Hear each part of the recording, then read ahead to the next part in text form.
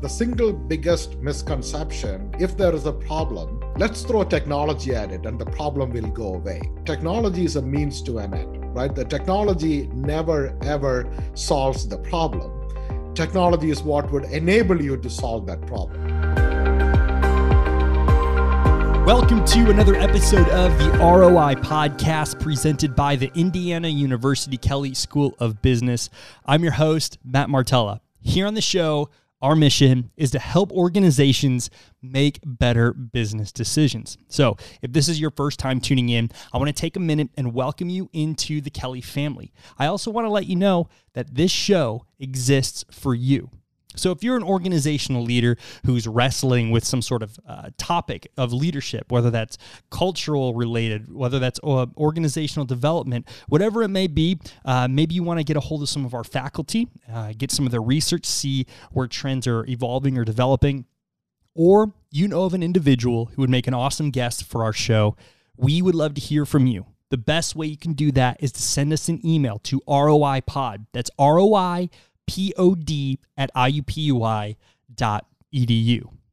So as the economy is continuing to rebound post-pandemic, as you know, we are starting to see things slowly begin to wane, and we're seeing some businesses reopen. One thing that is certain is that this pandemic, I believe, has opened up just a lot of vulnerabilities with the inside organization. You know, we do things as organizational leaders. We think everything is going to be the same day in and day out. But yet there are forces at work, economic forces, in this case, health forces. There are forces at work that do come in and totally disrupt our way of doing business. And we have to be prepared for that. And COVID has done just as an example of that, of how we need to be prepared. But what about organizations that are still struggling? What about organizations, who've been really hit hard during this time? And what about organizations who just don't know how to get out of where they're at? On this episode, we are going to sit down with a Kelley professor who's been working on a really special project that's helping organizations get back on their feet through digital means. What I mean by that is, creating websites, helping organizations make sure they get their name out there, and having the technological tools to be able to grow their organization. So I am honored to be joined by Bipin Prabhakar, the Kelley School of Business Professor of Information Systems and faculty lead of Kelley's Project Hope, which is a project that is delivering digital capabilities and technology training for small businesses during COVID. Bipin, thank you so much, and it's an honor to have you here on our podcast. It's a pleasure to be here. So let's get into what you're doing. Talk briefly about this Project Hope. It's something that you and your students have been working with organizations who've been hit by COVID. So to really understand Project Hope, we have to kind of go back to the time when COVID started sweeping across the country and we went into a lockdown.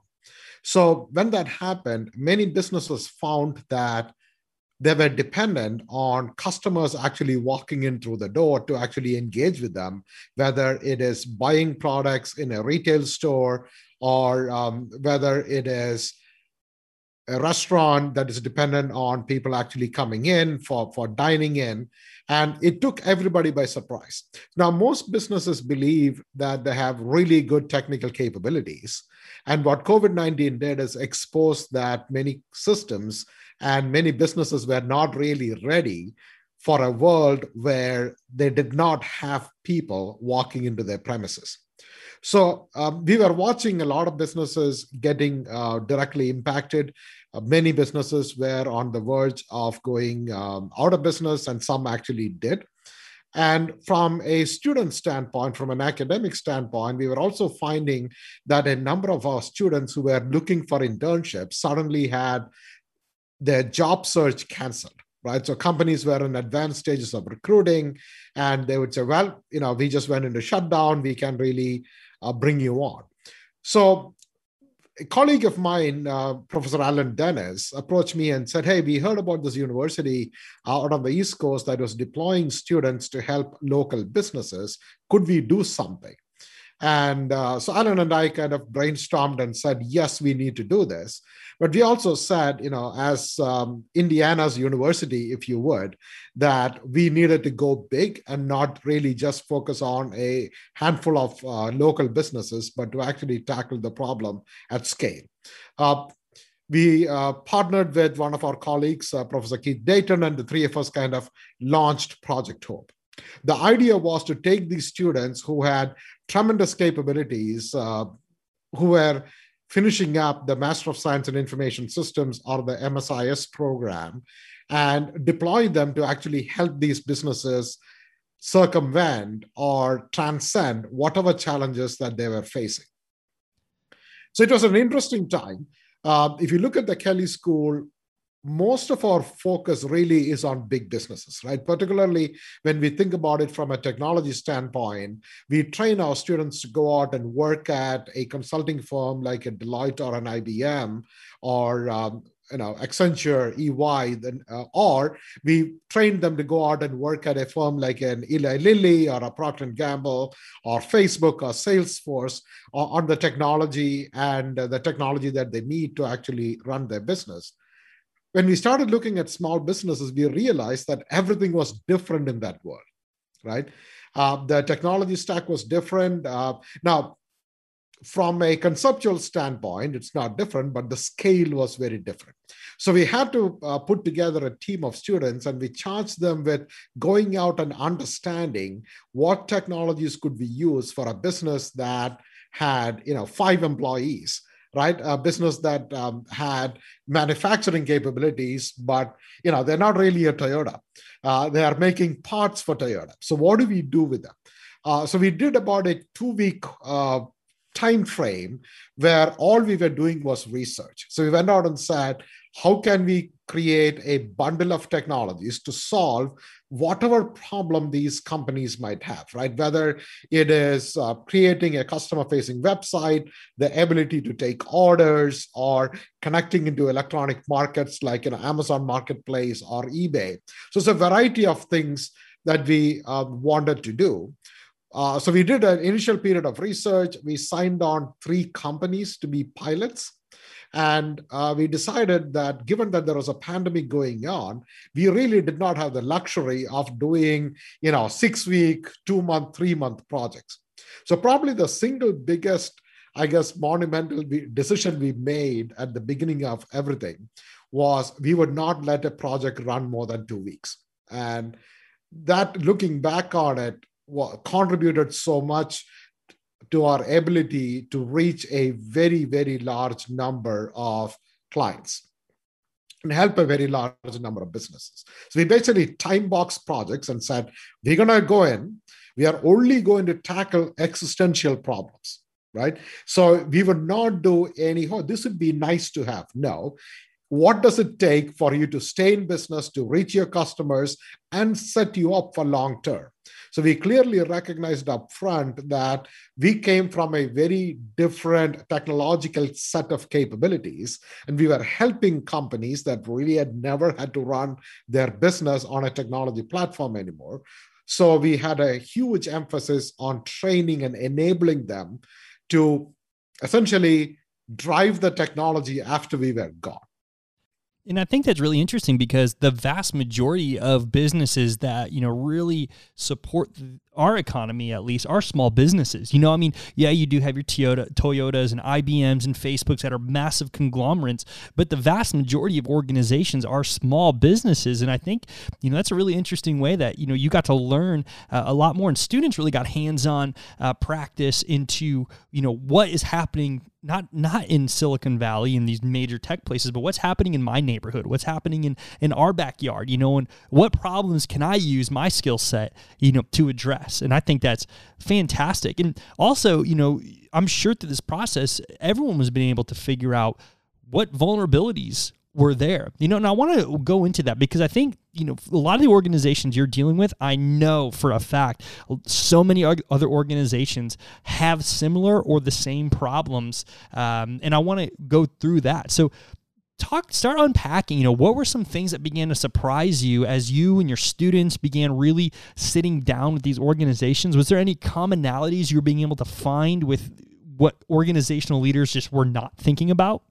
That's an interesting question, and I love your preface about how much small businesses impact our economy. And I didn't know the statistic, but 99% of businesses in Indiana are classified as small businesses, right? So that's a huge number. So the first thing that we realized talking to the clients, talking to these businesses, was when you look at a small business, there is a level of emotion that the business leaders have. They are in it because they are passionate about what they do. They are in it because they had an idea at some point in their life and they decided to launch something on their own. So when you think about most of your large businesses, we have people running those businesses who are trained to run the business. When it comes to a small business, we have highly effective managers who are basically running the business because of their intuition and because of their innate capabilities, and most importantly, their passion for what they do. So for most of these people, this was their life. Their employees are their family, right? So when COVID hit and you're looking at potential disruptions to business or even having to shut down, it really was a very personal, emotional reaction. So when we started working with companies, that's the first thing that struck us, right? This is not a dispassionate project where you go in, we have an objective conversation about what's going on and what can we do to help you. Rather, it's like the boat sinking, right? What can we do to suddenly plug the leak? And ultimately, we want to get it to a point where it can sail uncharted waters. And that's how we approached it. So the skill set on the part of the students had to evolve very, very rapidly. It's one thing to talk to a business professional to understand their problems. It's a completely different skill set to talk to a small business owner about their business processes, understanding how their business actually works, understanding the pain points, and then turning around and saying, how can we apply technology throughout this process life cycle to enable them to continue to do their business? And that's one thing, definitely to know is, obviously when you have an organization that's sinking and you have, sadly, so many people and organizations who may be even listening in, if you lost your business, I mean, like, my heart goes out to you, and I can only imagine the loss, of what it feels like to lose it. But when you get to that point, you're almost clinging to anything and you're hoping that someone comes in with all the answers, but, and in this instance, and a lot of times, like, you can't have all the answers answered. You can only find, okay, where are the big pain points? How can I just stop the bleeding? Like, the goal is not to get this back to the top. The goal is to stop the hemorrhaging so we can move forward. And I think, for this conversation in particular, I mean, it's that focus on the technology part, that's really important. That's the path we're going to take, is just focusing on technology. And so what did you and your students begin to discover, as you were starting to jump into these small businesses and, start implementing or finding ways to bring technology, what were some spots where, that were overlooked, or did you find maybe organizational leaders overlooking when it came to technology and how they can grow their business or to sustain their business?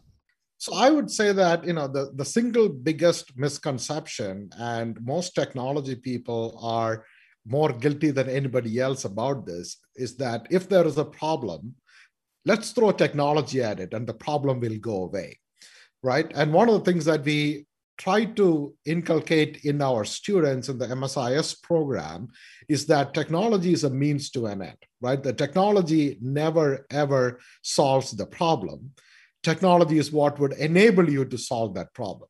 So we always approach problem sets from a three-dimensional or a three-lens perspective, with technology being one of them. But the second, probably the most important one, is the people. And the third one is the process. So what exactly is the technology enabling? how does that part of that business process work? How is that technology going to be used? And ultimately, how do we enable the business to actually become better? Because now they have a tool that will help them take orders, right? That will help them avoid issues in missing orders or shipping issues, or being able to predict when the customer would receive the product in a much more accurate fashion. So technology can do all kinds of amazing things.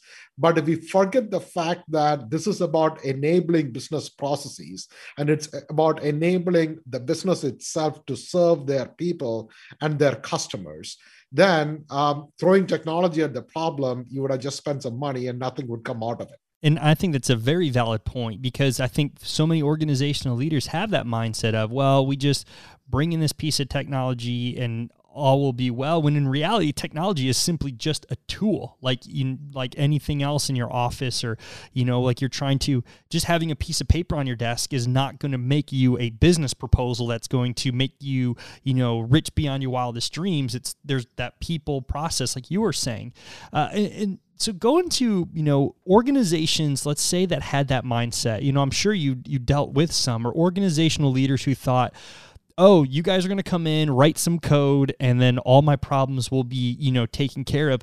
How did you begin to come in, especially from a technology perspective, with that interaction between people who are very technologically sound and organizational leaders who maybe know a little bit about technology, or just hoping that you're going to just solve all my problems? How do you begin to shift that mindset to see how do organizations get to the philosophy or get to the bottom line that what's really causing the issue? So that's a good question, right? So a lot of it is about sitting down with the business owner and with the employees. And when I say sitting down, remember that this was in the middle of the pandemic. So 100% of our work was actually done remotely. We haven't met a single client face to face, right? Everything was done remotely. So basically having a conversation, initially we would triage, understand what the problem is, understand what the business objective is, what the business processes are, who their partners are. Particularly, if you recall, one of the big challenges was the supply chain. So many of them had their supply chains disrupted, where they were dependent on local vendors who themselves were disrupted by the pandemic. So we had to plug them into online marketplaces so that their supply chain would not get disrupted. So step one was always just sitting down with them and understanding the business itself, right? What comes into the business, what goes out, what's the value proposition. And once we did that, we kind of went back and said, what standard set of technologies can we use? So one of the key elements in that was we did not actually do anything that was totally unique for any firm. We created standardized technologies. And in those standardized technologies, we used vendors that were going to be around for a long time, so that so we did not push the envelope, right? We used established players, and we made sure that the technology was exceptionally user-friendly. So we were always cognizant of the fact that once we build it, these small businesses did not have, for the most part, any technological capabilities to change the system or adapt the system, that they had to be just using the system, right? So for example, when you think about your analogy of having a paper and creating a business plan, if you have a pen and paper, then the rest of it is coming from you, right? The pen and paper essentially gets out of the way. It just becomes a means to an end. And technology, when it is done right, it enables what you want to do. And ultimately, it can actually help you create things that you could not do without those tools. So while we stop the bleeding, while we turn things around, and in many cases, we enable the business to actually serve the population, their customers, much better. In the long run, many of them are actually now flourishing because they are able to serve their customers in ways that they were not able to do before. right? So if you think about a retail, and now that retail is slowly coming back, a retail store suddenly has become omni-channel, right? What used to be a small walk in and buy things here, you can now interact with them online. You can order online, pick it up in store. You can see it in the store, go back home and buy online, or just buy completely online, sitting somewhere halfway across the world, and you didn't even know that the small business existed in the small town in Indiana that specialized in something you could not get locally, right? So it's almost like creating a capability that didn't exist prior to COVID. And when we slowly start inching back to normal, the old business is coming back. But now these small businesses are finding that they're able to serve a whole another set of clients that they didn't have earlier.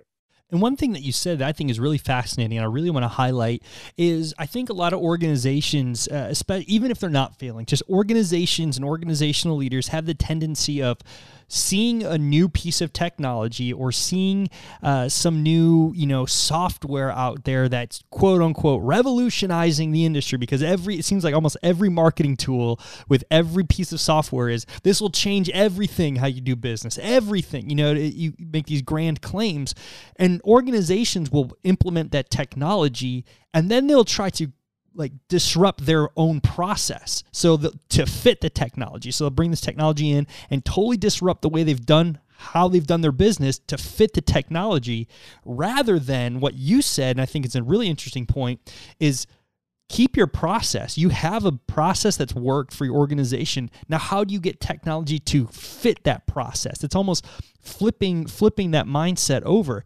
So talk about, even through what you've learned in this project, how important that mindset is of not necessarily totally disrupting your process to bring in technology to fit it, but rather just cater and fit technology to what you're currently doing.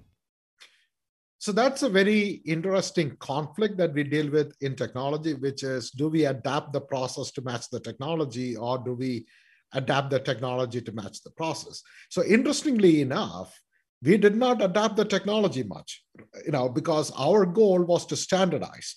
So the downside of adapting technology to match the process is that everybody gets a custom installation, which becomes a nightmare from a maintenance standpoint. And we actually discovered quite a lot of that as we started working with companies where somebody did exactly what you were saying, right? So somebody sold to them this vision of technology, and then they had implemented some technology and it was not really getting used. So when you look at, it's not really about adapting the business processes, but it's about helping the business understand how you could fit in these standardized blocks of technology into their business process. So it will, in some ways, change some of the business processes. The risk is not recognizing that change. So the big thing that we did was, whenever the business process was going to change because of the technology that we had introduced, we spent a lot of time making sure that the business was ready for that change, that they could handle that change. So we emphasize training. So it's interesting when you think about that 2-week time frame that I mentioned in the beginning, which is our time block for every project.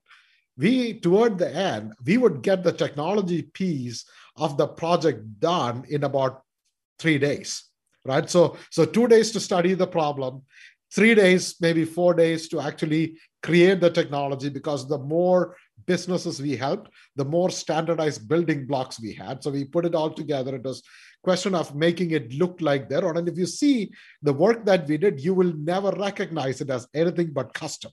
But underneath it, it was all standardized building blocks, so that somebody else down the road would be able to come in and, if necessary, help the business and understand what we had done. The rest of the time, we worked with the business to help them get used to this new technology and to adapt and change. So we ended up with a customer satisfaction rate in the mid 90%, which is shocking, given that we were taking a lot of companies that had never done technology before and putting them onto these technology platforms. And that's, really good to know because like you were saying, like for me, I thought it was as simple if you pick one or the other, and it is comforting to know that there's a mix of both somewhere. Like you don't just adapt one to fit the other, you're trying to find that middle ground of where can we adapt this technology and our process at the same time to get the best results. And so for my next question, I want to, for organizational leaders out there, obviously so many leaders, they're put in their roles to help motivate people, to help kind of delegate, to help get things done. A lot of times are jack of all trades, but masters of none, especially when it comes to technology. Everyone knows that it's evolving at such a fast rate that it seems like almost every other year we're getting some sort of internal server totally revamped, some sort of internal process completely overhauled. So what can organizational leaders do who maybe are not super tech savvy in beginning to audit themselves or audit their organization to find, where can we make improvements? How would you recommend or how would you guide organizational leaders to think through that process in a technological way?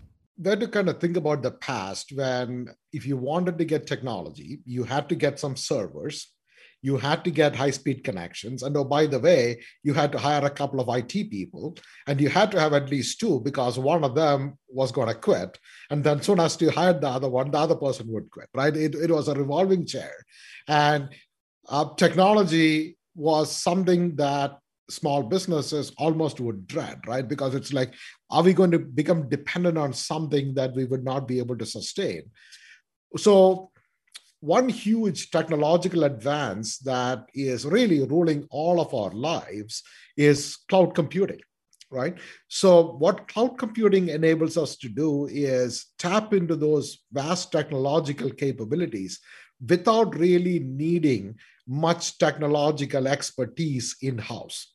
So you are basically letting somebody else take care of maintaining your website. You don't need to worry about security issues because we made sure that the platform where we put the clients on was inherently secure. They had their own policies for security. We made sure that we turned on all of the security settings. But beyond that, the platform provider takes care of it, right? So we did not, in any single case across the many companies that we worked with, create any local technological capabilities other than, maybe telling them, oh, you need a laptop, right? You need your old feature phone is not going to work anymore. You will need to get a smartphone in order to be able to manage your inventory. But and again, when you push things into the cloud, those local technologies that you have, an older laptop is fine. You don't need a fancy new machine because all of the computing capabilities are getting pushed out into the cloud. And even if your network is down, your customers are still able to get to your network, and the orders are still going to come in because that's not dependent on a steady, fast connection.